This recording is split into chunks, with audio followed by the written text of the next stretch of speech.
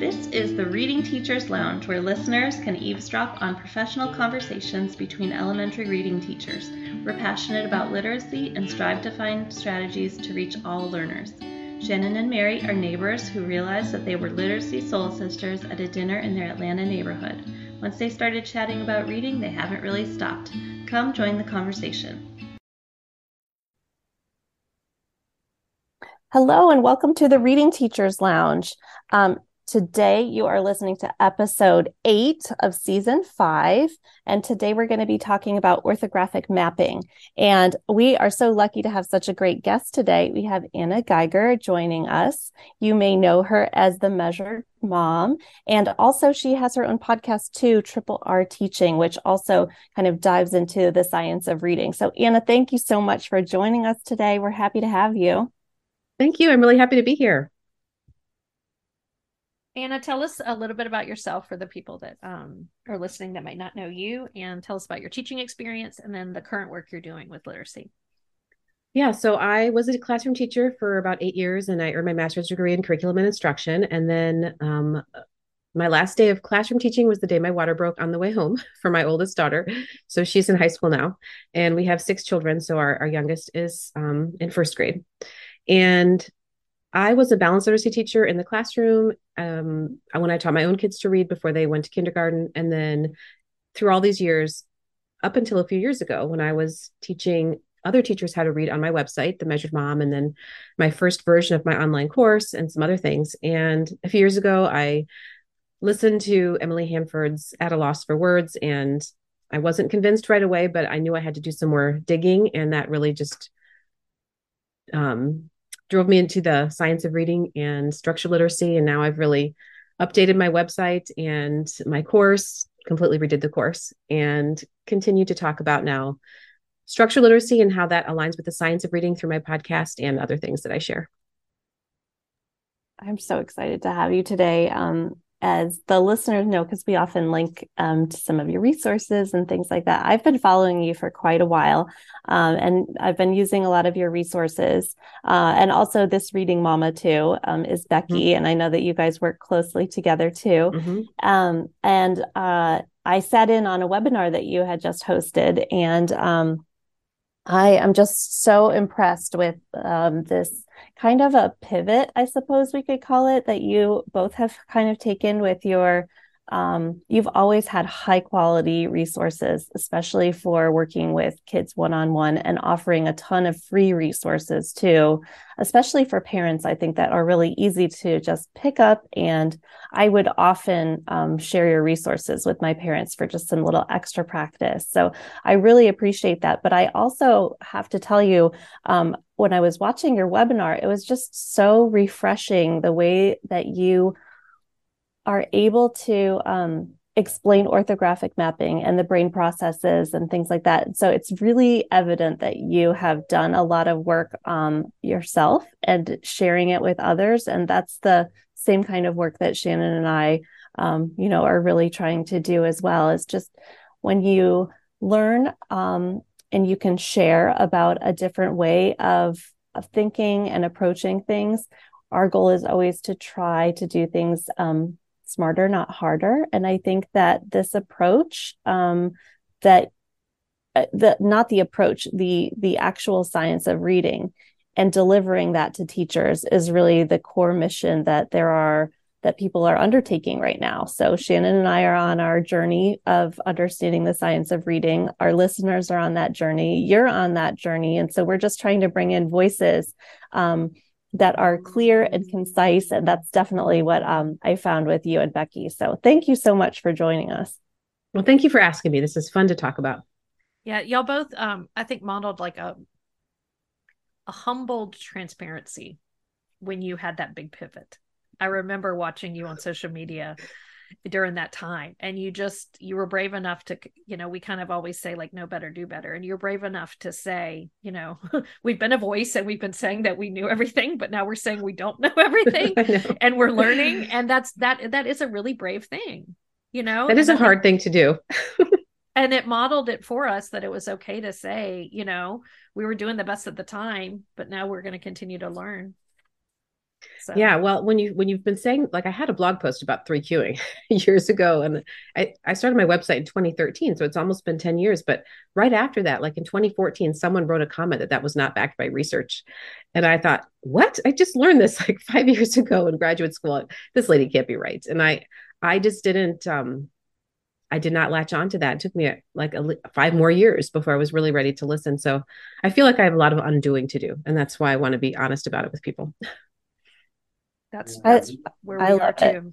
Yep, us too. And even I feel like I kind of really started my process when I picked up David Kilpatrick's book and I started learning about the processes of orthographic mapping, because even in my Gordon Gillingham training, I feel like I didn't quite understand all the brain science behind how children read. And so that's kind of the undertaking that I've been doing. So that's what I would love to kind of break down with you today is like, what is orthographic mapping to you? And then, Shannon and I will jump in when we can, but give it to us, please.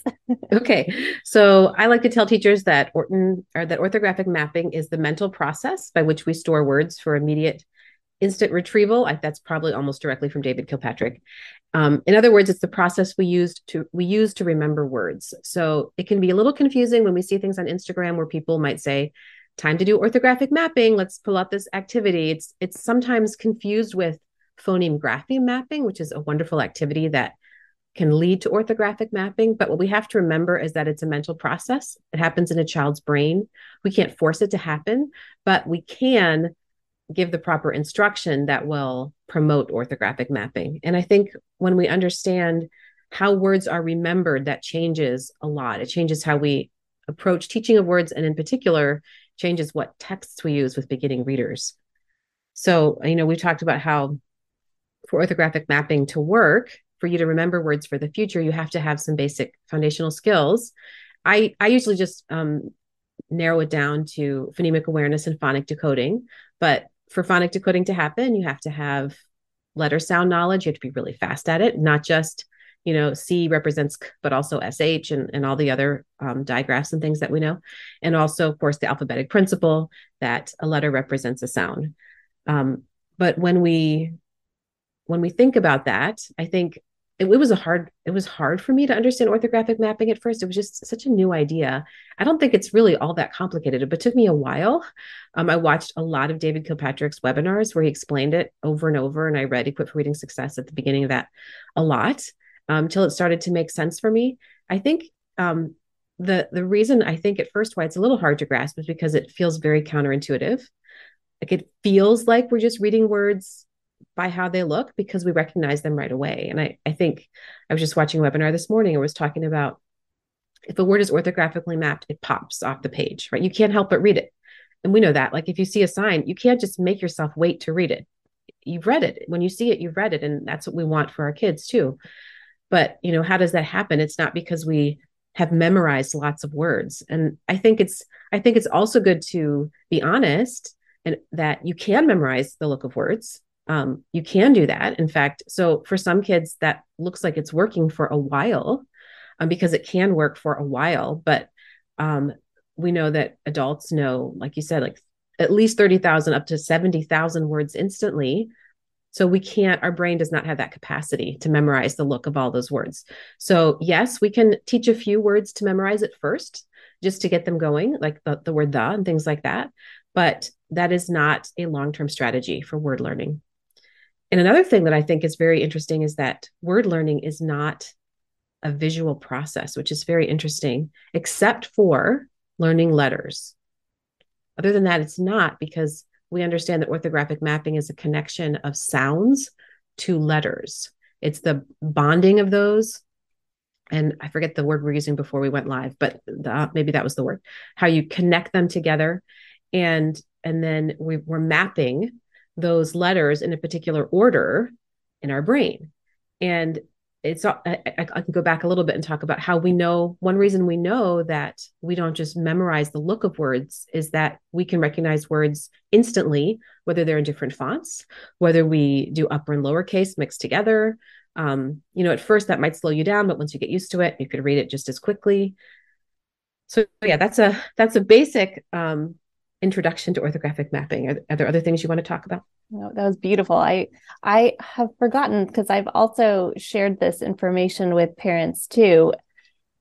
Explaining the process of orthographic mapping to parents, I think, is really challenging. It's hard to undertake it as a teacher, where you already know what phonological awareness is, and but with orthographic mapping, I think really talking about how text, the font that you're reading, doesn't really change how a student reads that word. That starts to really help them understand that it's not a visual process.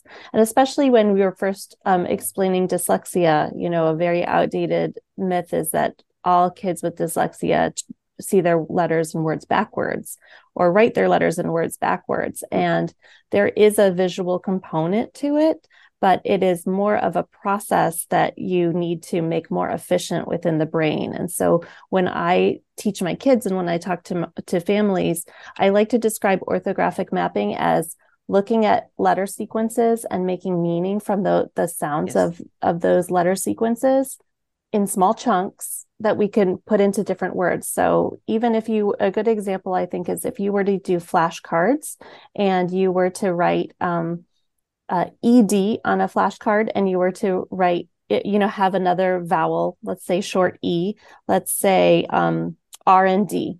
And you would have R and then ed, and you could put those together and that would be the word red. You could also do R, E, D, and you could put those together, but your brain would know that the E and the D are still the same. And so mixing those around, we could still change it around and we could do D-er. It's another way of doing it. We know that D and R is doctor. So we can take a string of familiar letters and make meaning from those. And that's really what the orthographic mapping is. Doing it fast means that the neurological pathways are moving really efficiently in your brain. And that's what we want to do. Sometimes kids with dyslexia, and I know I've mentioned this before, if you look at an fMRI, you'll see that many different areas of their brain are lighting up. But what we want to do is move those processes to the left side of the brain and make it more efficient so that they are analyzing the words, not looking at it as if it's a visual stimuli. So that might have been a little too technical, but I think we're going to get into it a little bit more. I loved, especially how many words kids can make and build. That's a really important concept to really dwell on. And also, you just gave me such a warm, fuzzy feeling, because I also had to reread Kilpatrick again and again and again, just to make meaning for myself, because it was a hard concept to start to understand. Yeah. Well, and I was thinking back to our Reading Brain episode where we were mentioning that we've already, because we've been talking for many years before we've learned to read, we already have those connections between meaning and pronunciation in our brain. And so if we bypass that by just trying to teach, a reader maybe to learn that the letter C, which is sort of like a broken circle, and the letter A, which is like a circle with a stick, and the letter T, which looks like a cross, stands for cat, and you're just trying to memorize that visual symbol for cat versus like a hieroglyphic for a cat or something, you're bypassing the cat connection, that this is related to how you say the meaning of cat. And so then we're trying to just connect the visual and the meaning connections of the brain and bypassing the pronunciation part of the brain. And that really is going to slow down that efficiency, because the orthographic mapping is the connection of all three of those pieces. Like you said, Anna, like the Aries calls it the fusion of written unit, pronunciation, and meaning. And we've already got the pronunciation and meaning units connected for many words in our oral vocabulary once we start reading. And so if we could just attach the visuals to the connections of those speeches, that is why we have a phonetic alphabet, because it is more efficient than trying to make unique visual symbols for 60,000 words. Yes, thank goodness we don't have to do that or teach them how to draw all those symbols.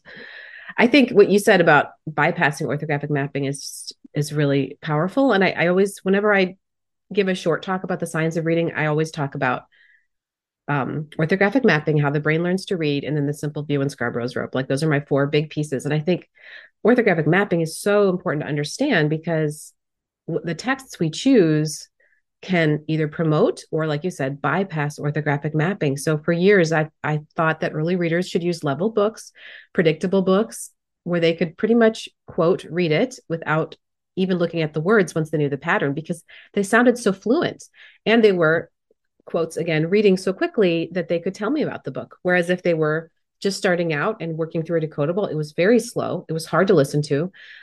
They couldn't read fast enough to really, at least at first, be able to tell me too much about it. So that felt to me like this isn't working. But now we understand that that's exactly what they have to do. They have to struggle through the words. They have to sweat through the words. And I know there's a concern then that reading isn't going to be fun, but I think there's so much to be said for them knowing they did it. Like they actually pulled the word off. They didn't need your help to get started with the book. They didn't need you to teach the pattern or teach the words they couldn't sound out so they could get going. They didn't need the pictures. They're really pulling the words off. And that's where the joy comes, when they're actually doing it. But when we try to bypass orthographic mapping and make them pretend like they're reading, which is really what it is for a lot of kids for those early books, we're really making it, unfortunately, where they're going to hit a wall eventually. Because like we said, you can only memorize so far. And if you don't have the phonics knowledge to work on those harder words, then you're going to get stuck when the pictures are taken away. And when you haven't heard the word before, you can't work on those parts of the word because you wouldn't have the ability to do that. So just keeping in mind for people that orthographic mapping, we don't want to bypass it by choosing the wrong reading material. Or even it would be bypassing it if, like, a lot of well-meaning kindergarten teachers and pre-K teachers might say, I want your child to learn 100 sight words this year. Please do all these sight word cards. And we're not encouraging the students to sound out those words, because sounding out, first off, a lot of the sight words that we're calling sight words are really the high frequency words, and a lot of them have a lot of different vowel sounds, or a lot of them are irregular, so they can't be sounded out. And so we are by doing practices like that, encouraging the bypassing of the orthographic mapping, when it would be better to just have those students do some flashcards with some CVC words and practice that decoding, doing that laborious process, which does feel hard at the beginning for students, but builds that orthographic mapping connections, and then they can apply them to more and more words, and they're stronger and faster connections every single time they do that. Well, your mention about sight words was good, because we should talk about what that means. And I'm sure you've talked about that many times, but that's a very confusing thing for teachers and parents, and I still sometimes use the word the old way, but I always try to clarify what I'm talking about, just because I know that's how people use it. But the definition of sight words for many people is words you can't sound out, so we have to memorize them. When researchers, sight words are words that you have orthographically mapped. You know them by sight, not because you've memorized it as a whole, but because you've connected all these pieces. So when you look at like the Dolch sight word list and the Frye list, so many, I don't remember, but it's a very large percent of those words can perfectly be sounded out when you know the phonics patterns. So it makes much more sense just to teach them within the font, right? So the word big, the word can, like you don't have to teach those as memorizing. Teach them when you've taught short A and short I. It's a little more tricky when you get to some of the irregular words, and you can get really in the weeds. And some people will say no word is really irregular because blah, blah, blah. There's reasons for the spelling, and we could get really deep on that. But in general, like when you think about the word I guess you could say it's not technically irregular, that we just use the schwa at the end and there's the voice th, but it is irregular for beginning readers, and they have to have it if their decodable texts are going to make any sense at all. So I think we can still teach it systematically. Potentially at the beginning, we can talk about how these are 2 letters, th. When we look at them, we say th. When we see this e, we say like we still talk about it. Now, will everybody grasp that?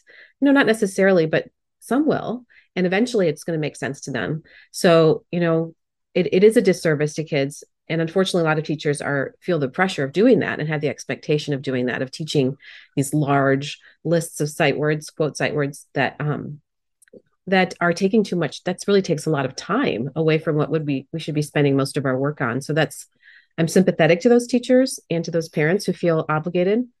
Yeah, for sure. Well, and I think also, our goal is always to make kids fluent. And so if you have memorized sight words, then you sound very fluent when you're reading. But I think where it really hits the road is, can they spell them, or can they make corrections to their spelling when they reread it? So prior to talking on air, we were talking about the word was, and Shannon said, so how do I know if a kid has mapped was? Well, they recognize it. Does it mean if they spell it wrong, they haven't orthographically mapped it? And I don't have any scientific research to back this up. So here's my hypothesis. I think that a child who has orthographically mapped WAS as was, and then is spelling their word WUZ in their writing, could actually go back and edit, or at least circle and say, oh, was, I think that this one might be spelled incorrectly. And I think that they could then go back and edit their word because they would know was. Now, would they probably need to see some resources within your classroom to be able to do that? Yes, probably. But they need to have that recognition that their spelling may need to be adjusted. So I think that that would be different if they are approaching a word when they're reading it and they say, as, and they have made no connection to a word that they know that sounds like was, because that's not an English word, that is not orthographically mapped for them. So I think that's the big difference between when you come to a word like that. It's just a hypothesis. I'd be happy to have some feedback about that if anybody has some research to back it up. Right. We were talking about, like, if you go from speech to print versus print to speech, does a student map a word incorrectly? Like, if the first time they tried to write was in a story before they'd really started reading it and they wrote it as WUZ, did they learn it wrong? Or I was bringing a more advanced one up, like I misspelled the word colleague, which is something I have to type a lot because, we write little emails to our colleagues. And I misspell it every single time. Like every single time, that is just one of those words that I cannot spell correctly.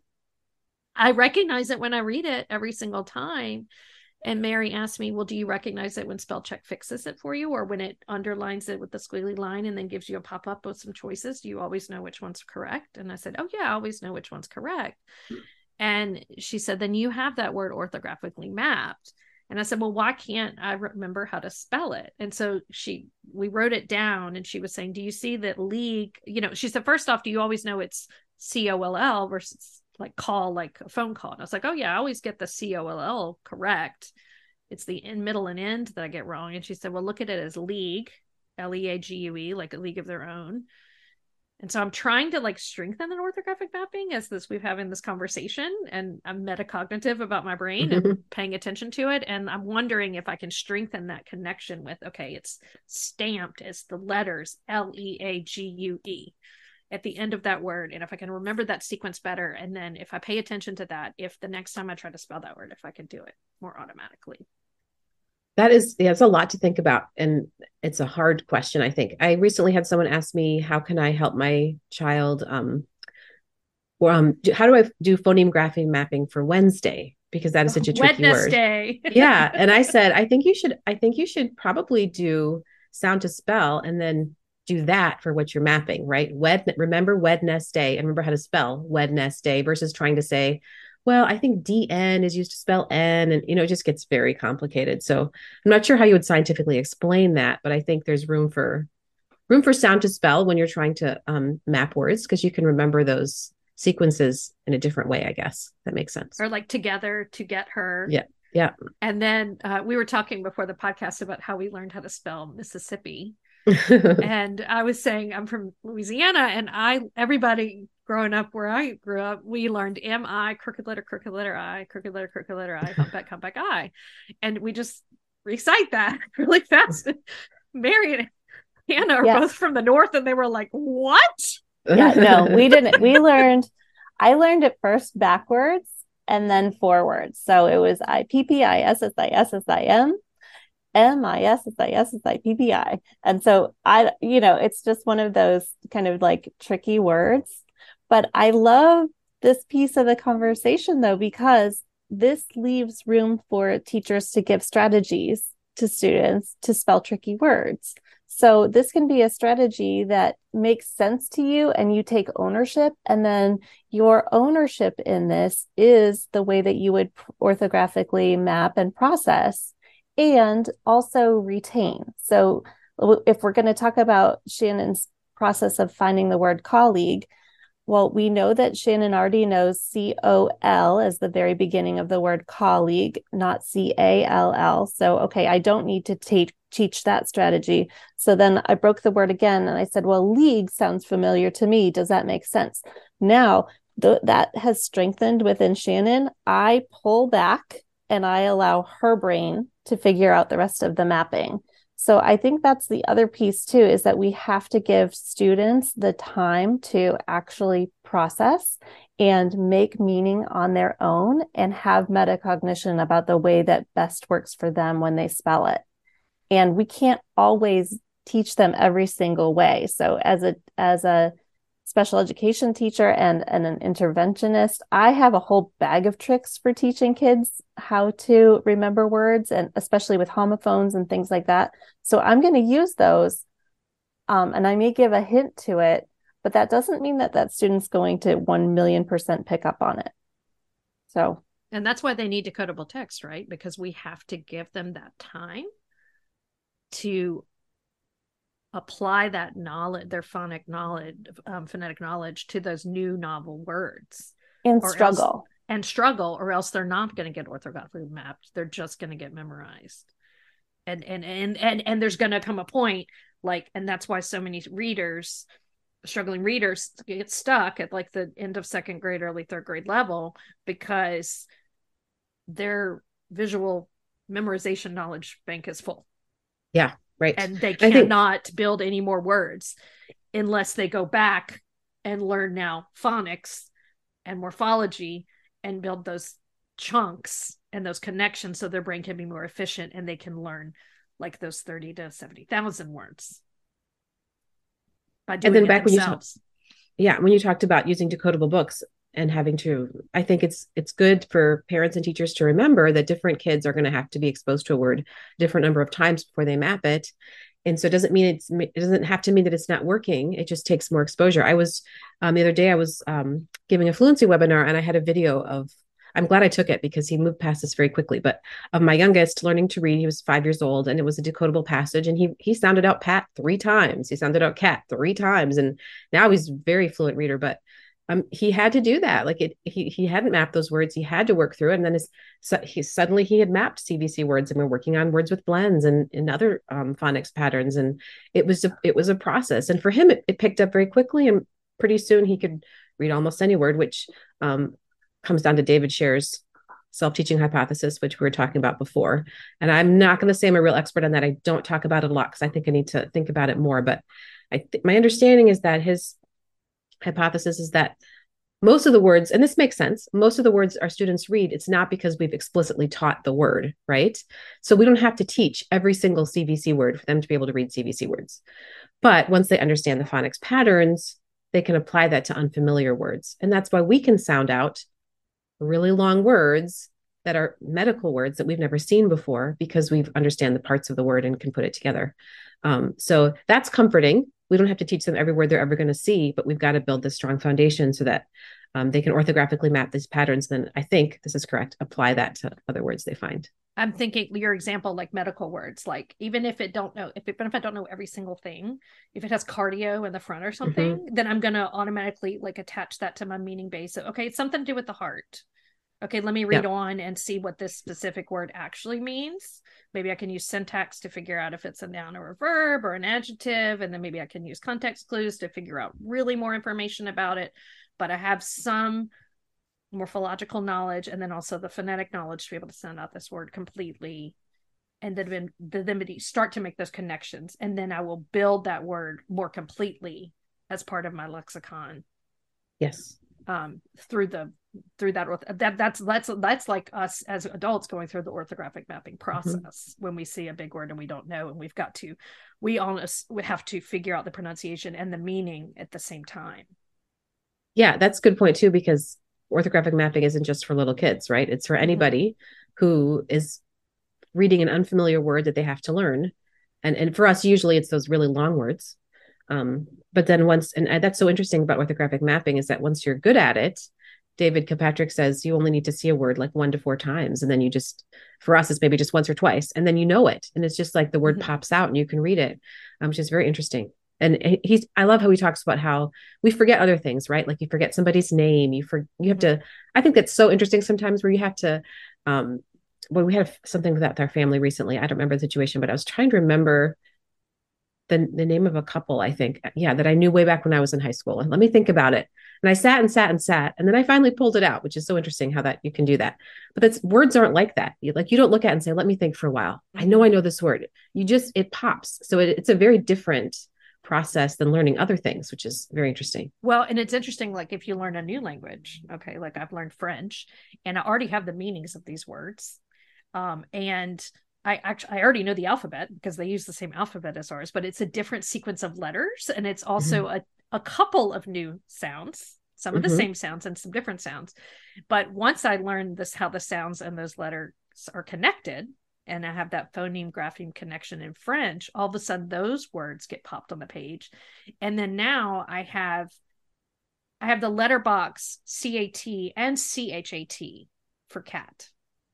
As chat and cat, and so yeah. So anyway, it's and so it's almost like cat. It's just CHAT. So I have 2 different letter boxes. Interesting. With those connections, but the pronunciations, it's kind of going to a different pronunciation, but it's going to the same meaning place in my brain. Yeah, that's very interesting to think about. It's not like I'm thinking of a French cat versus an American cat or an English cat. It's still going to my knowledge of cat. I've just interesting. Gotten more letter boxes, but then if I had to learn like a new character system, then I would have to learn new characters with more visual symbols, more pronunciations, but then could still connect those to that meaning that I've already got in my brain. I don't want to go too off track, but I really want to mention this because a lot of people have a misunderstanding about why kids with dyslexia can't or have difficulty with a foreign language. And a big piece of that is actually the phonological awareness. It's being able to manipulate the sounds within other languages so that you can put them in the correct order. So sometimes when you meet a child who has dyslexia, they may say biscotti instead of spaghetti, right? So that's like a common misconception. And of course, we all think it's super adorable and all this stuff, but they have missed the language piece of it. And so the language piece we know is innate. And so if it is not innate and you are learning a new language, you are manipulating the sounds to create new meaning. And if there is a process within that's weak, it may make it more difficult. So I am a person with weak phonological awareness. And if I see the letters in a foreign language, I may be able to map them better, but it is very difficult for me to remember and keep that sequence within my brain of the sounds that go together if somebody is just speaking to me about it. It's really interesting. And I have good knowledge of that. And I remember very clearly in my high school Spanish class being like, oh, the LL is y, like a Y. And the second I got that, like ella and amarillo and all these other things made sense to me. And I was able to connect the Y sound in English with the y sound with the Y symbol in English and the LL symbol in Spanish, and be able to spell both of those words with the sound. I could spell the words if they were Spanish with that choice or in English with that choice. And then also to decode, I was able to read correctly with those sounds. I know we're going off on a little bit of a tangent, but I think we're talking about what you said with share with, it gets to a point where students, first off, we cannot do this orthographic mapping for the students. We've said that. And so we have to have them read. And then the older they get and the further they get along in the decoding journey, the more words they are building themselves and orthographically mapping themselves. They are already in their brains with their pronunciation, hopefully their meaning, although students do encounter words that they've never seen before and have to figure out the meaning of those from a context, or by explicit vocabulary teaching as well. But they're just going to have tons of reading experiences to be able to put all of these words in their minds. We cannot explicitly teach every single word in English.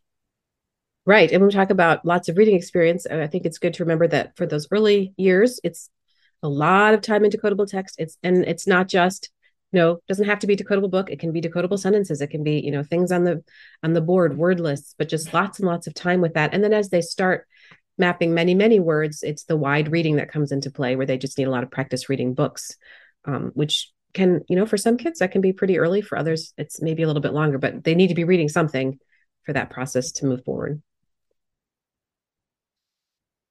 And I guess, so if we want to make the most of our classroom time or the most of our intervention time, then what practices should we try to avoid and what should we replace with? What do you think?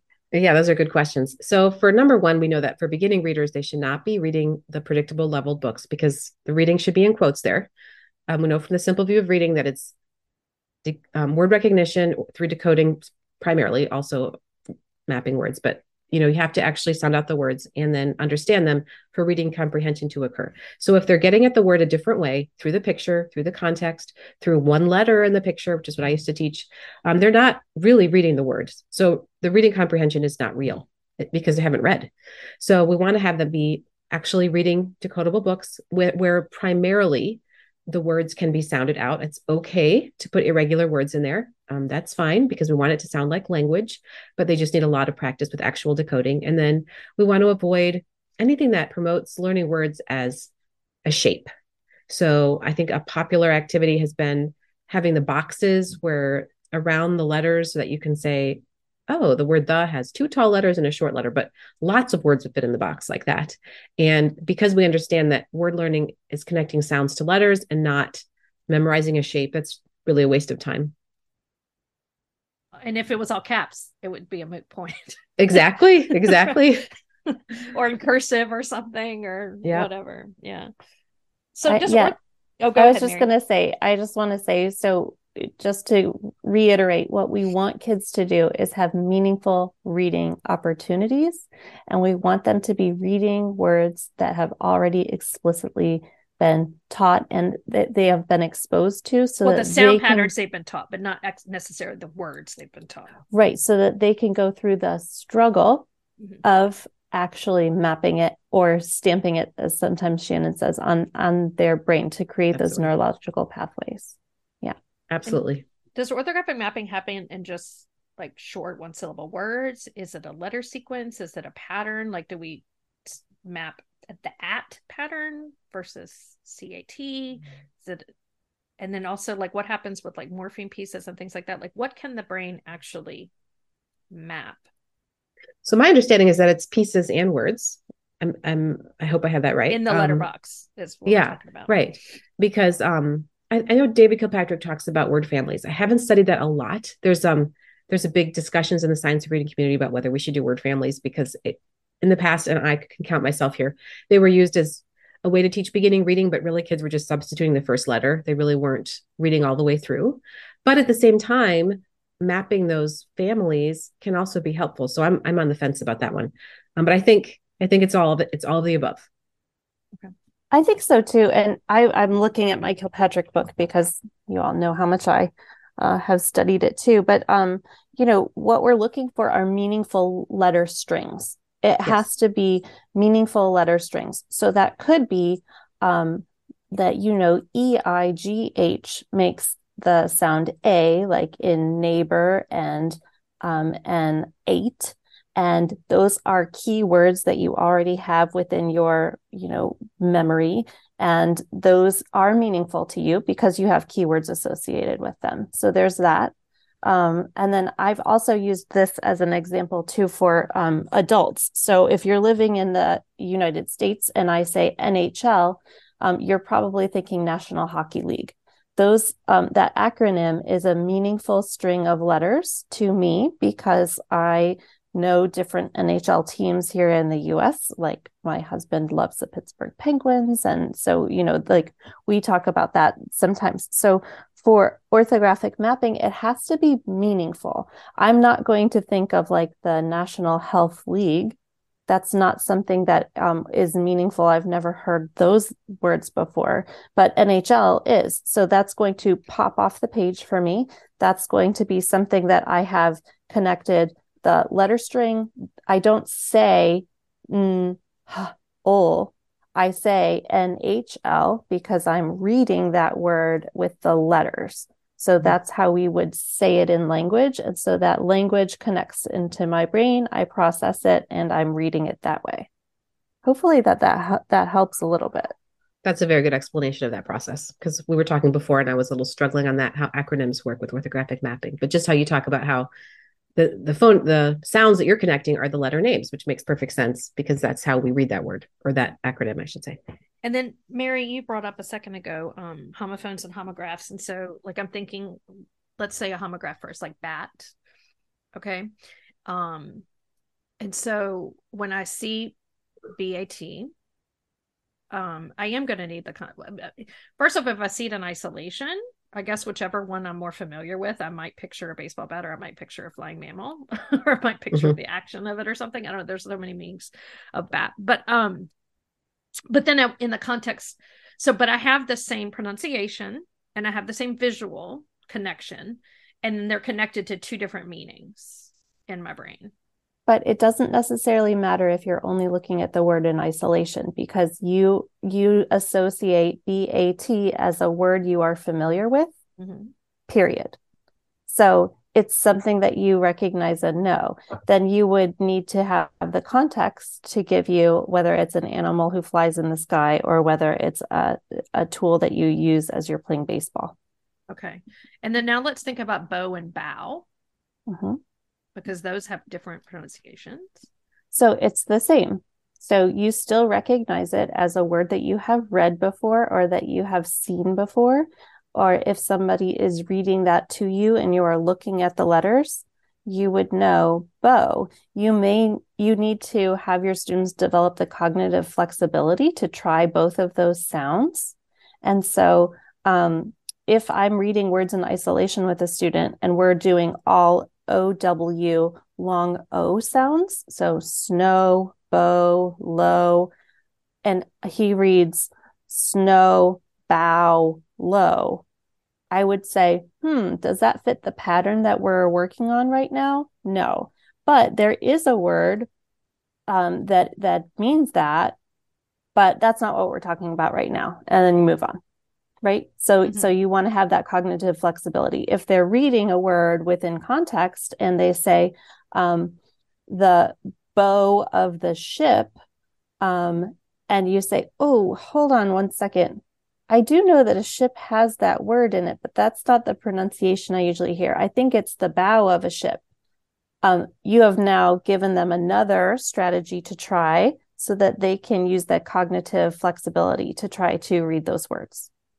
Can I hypothesize too and say that you would have to have that orthographic mapping in order to do that? Because if a student only memorized BOW as a word shape or as a memorized piece, would they have that flexibility to give two pronunciations to it?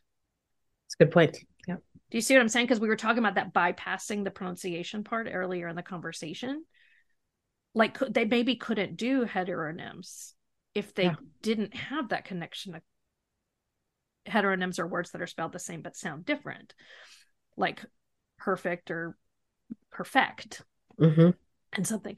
And so we have to have that cognitive flexibility, and that shows orthographic mapping, because if we bypass the pronunciation, they're not going to have the flexibility to do that.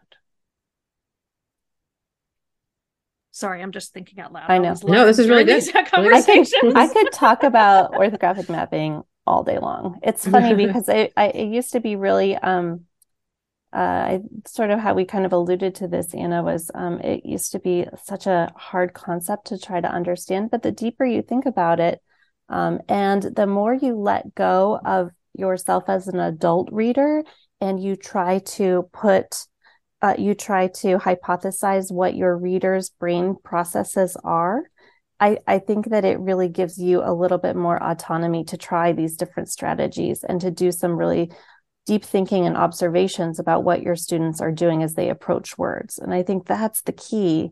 That's what I was really missing when I was learning to teach struggling readers. I needed to understand, how is their brain processing this? And if you've been listening to the very first and second episodes of Emily Hanford's Isolde's story, she speaks of a woman who hypothesized, but she didn't have the brain science to really understand how children learn to read. And that's how the 3 cueing system kind of came to be. And so, if we can relearn to observe our students and use the scientific backing to try to make some understandings of how they're processing, I think that goes a long way. And that gives us a lot of credibility as professionals, as we all are. Nobody goes into teaching who doesn't want to help kids be successful. Because understanding this gives us the words. When we're helping a student, now we know which prompts to use and which prompts not to use to tell the students when they encounter an unfamiliar word. Like in Emily Hanford's series, the Fountain of Pinnell and their 11th Literacy Initiative is getting a lot of slack. And in that program, there's like 2 very big spiral-bound prompting guides for teachers to when they're observing students reading. And when you understand this process of orthographic mapping and understanding the connections between the visual meaning and pronunciation, you can now look at that prompting guide and know which ones are not the prompts to use. Which is pretty much almost all of them, because all we really need is, let's look at the letters and put them together. Yes. Yeah. So, because now we're not going to tell students, just look at the first letter and then try to guess one, or just look at the picture. We're going to say, look for a chunk that you know, and then sound out the whole word from beginning to end. Look at all the letters together. Do you see a meaning piece? We're just going to approach that a different way. Yep. How should we talked about like high frequency words, and like, okay, let's not just give 100 flashcards and ask the parents to work on them with the children, or let's not have a parapro or somebody or the teacher do that. How should we approach high frequency words? Right. So we talked earlier about teaching high frequency words within the context of the phonics pattern as much as possible. We definitely don't need to teach CVC words as words to memorize. Just teach them to sound them out. When we have those irregular words, I think it's good to do the phoneme graphing mapping. We hear a lot about, where you count the sounds. So like for the word, let's say the word have. Let's say the sounds of the word have. Okay, let's spell all those sounds. And then you can just tell them there's this extra E at the end because we don't end words with a V. Or, we just explain the unfamiliar part. Said is the most common example. We say the 3 sounds. We talk about how in the middle, we're going to use AI instead of, because that's just how we spell it. You could get deeper. You could talk about pay and paid and lay and laid. You could certainly do that. But when you're very first starting out, I think it's okay to keep it very simple. Yeah, I totally agree.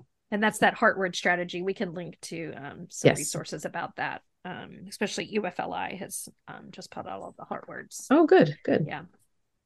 So I have to, here's what I would like to share. I think that this has been, especially on our part to Shannon and led by Anna, like the honest questioning and trying to understand and unpacking what is orthographic mapping. And I think that it is okay to start having conversations like this. And if you feel a little intimidated by some of the posts that come out, on the Facebook pages, find your community and start kind of just chatting about it. Like, I think that once teachers are willing to be a bit vulnerable about what they know and what they don't know and what their observations are and I think that this is the approach. This is how we're going to make sure that teachers start teaching it this way. We're not going to be sending teachers back to college. That's not going to be happening. We do want to make a change in the way that reading is taught explicitly in schools. And to do that, we're going to need a lot of professional development, and some professional development is better than others. But I think it really starts with allowing a safe place to start questioning and asking and just revising and reviewing. It doesn't mean throwing everything out. It doesn't mean starting over again. It's really taking kind of this like closer view of what are these processes that kids are going through, and how complicated is teaching reading? Well, and we purposely put this episode following the Reading Brain episode, and then in front of the Simple View of Reading, because we want our listeners and teachers to understand, and parents to understand, that orthographic mapping is not a curriculum.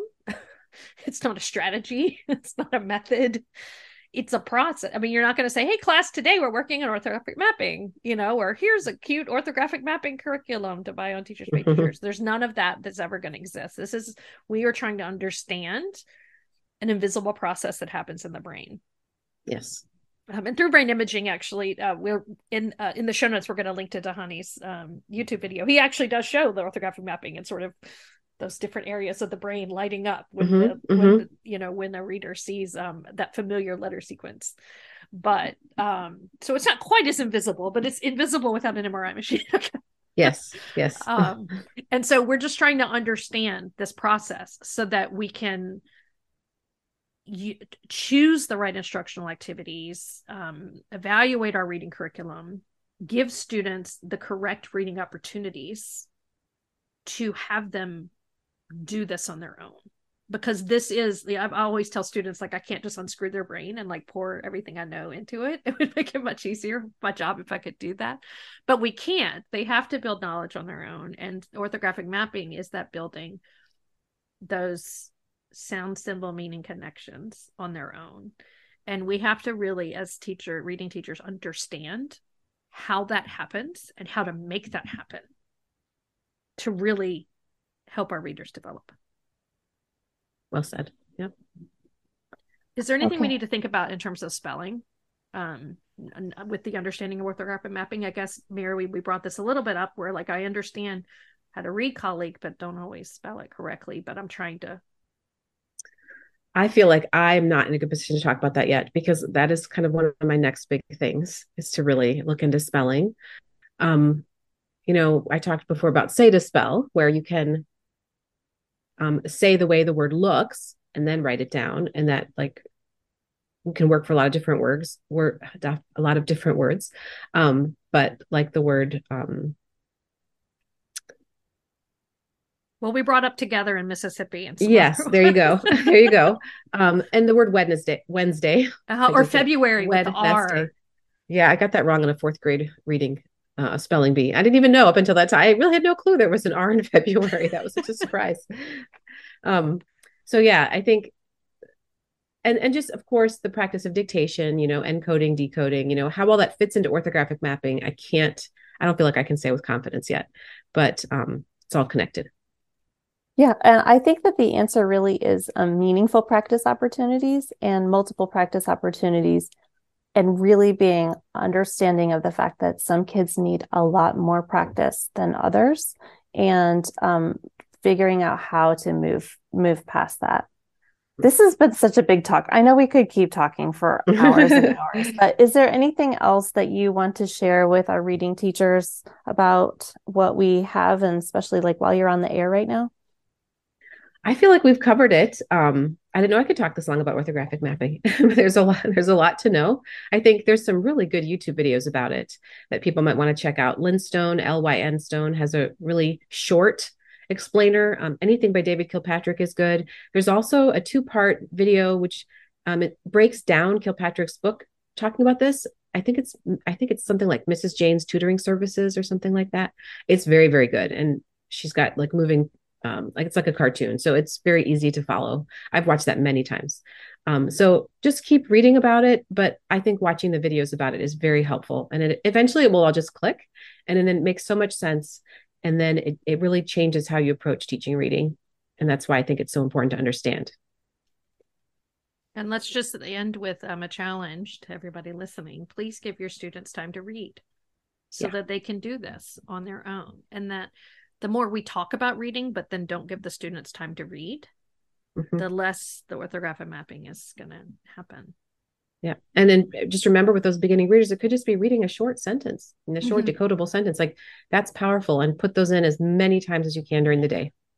Right. We don't want to give them like, okay, a beginning reader, here, go read Harry Potter, because they're just flipping pages. They're not actually making those sound symbol connections, but give them opportunities for the sound symbol connections that you have taught them so far. For sure.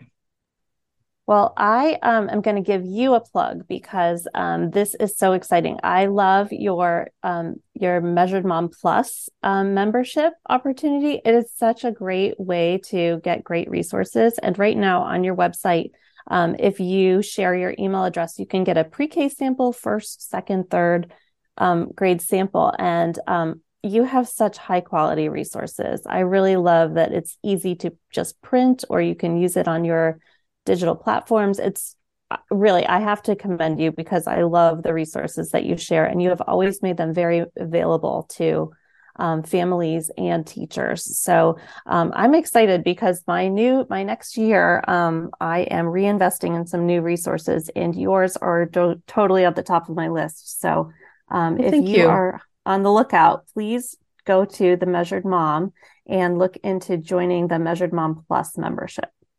Thank you very much. Yeah, we have, I think it's close to 2,000 printables there, and we add about 30 a month. So I work with my team of, they're all moms, but they're all have degrees in education, and some are homeschooling. So they're very experienced with education as well. And it's wonderful to work with them. And we've recently added a new fluency section where we have fluency pyramids, fluency poems, plus just a ton of materials for every phonics pattern. So, and we're just constantly growing. And we also like our members to make suggestions. And if what they suggest is a good fit, we like to add it. So those free resources are on the website. And then also, if anyone wants to email me personally, I try to answer all my emails.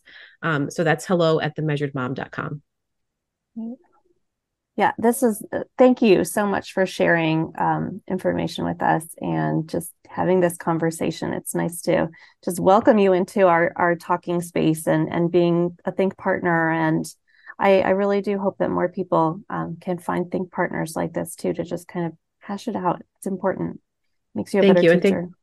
Thank you. And thanks for all that you two are doing with your podcast and everything else. Oh, and we need to also talk about your podcast too, the Triple R teaching podcast. How can they find you? Yeah, so Triple R Teaching stands for Reflect, Refine, Recharge. And I created it as a way to just help teachers think about what they're doing and then maybe make some little changes. So most of the episodes are solo episodes, and they're very short, 5 to 10 minutes.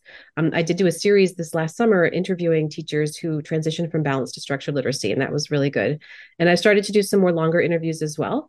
But I think if you're looking for something quick that you can take away something from, that would be a good one to add to your playlist. And we'll have to get you ladies. We'll have to get you on my podcast for sure. We'll probably have to cut it off at some point because I know we could talk all day long. Our longtime listeners know our episodes are not quick. But thank you so much for joining us. We really appreciate it. Thank you.